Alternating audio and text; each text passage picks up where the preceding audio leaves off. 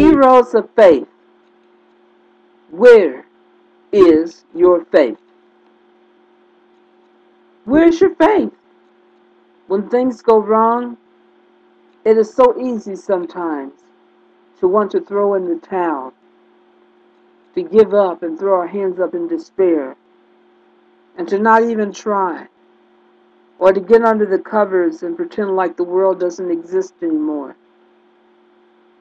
But we, like those of old, should never forget to trust and to rely on Jesus, Yeshua, the Messiah, who is our hope, in whom we should trust and give all of our burdens, cares, and concerns to Him. I want to read to you from Hebrews 11 some of the scriptures from the Bible, Share Jesus Without Fear, Personal Evangelism, the New Testament, Christian Standard Bible, by Holman Christian Standard Bible, publishers. Now faith is the reality of what is hoped for the proof of what is not seen, for by it our ancestors were approved. By faith we understand that the universe was created by the Word of God, so that what is seen has been made from things that are not visible. By faith Abel offered to God a better sacrifice than Cain did. By this he was approved as a righteous man, because God approved his gifts. And even though he is dead, he still speaks through this. By faith Enoch was taken away, so that he did not experience death. And he was not to be found, because God took him away. For prior to his transformation he was approved, having pleased God. Now without faith it is impossible to please God. For the one who draws near to him must believe that he exists and rewards those who seek him. That's Heroes of Faith, chapter 11, verses 1 through 6.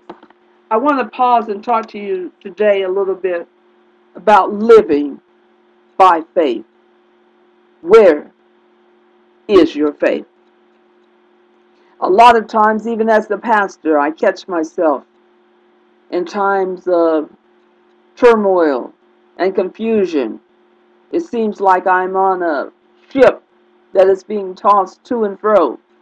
And oftentimes, instead of staying on the ship, I get scared, I get afraid, and I want to jump ship. But we are not to jump ship. We are to keep our faith in God, for He is our Savior. He is our rock. He is our Redeemer. And He will not let His children be destroyed, be defeated, or be fearful. For He has not given us a spirit of timidity and fear, but of a sound mind. We must continue to always live by faith, giving God the praise always and the credit for all of our accomplishments, for all of our journeys, for all of our successes in life. When things get bad, when you start having family problems or family problems on the job, problems in your relationship, don't give up. Don't get under the covers with the bowl of ice cream or with the liquor bottle. Instead, get in your Bible. Get in a good church. Interact with a good church family. Share your troubles with those that are in your circle of faith in the church. You'll come out better, I guarantee it. You won't be sorry that you turned to God instead of to comfort food or positive thinking. God is the author of positive thinking. So we don't need to turn to necessarily positive thinking, since He is the architect of positive thinking. He alone can help us.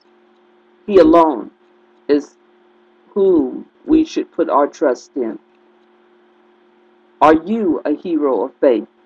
You can be. Turn to God. Give it to God. Give it to God. Give it to God.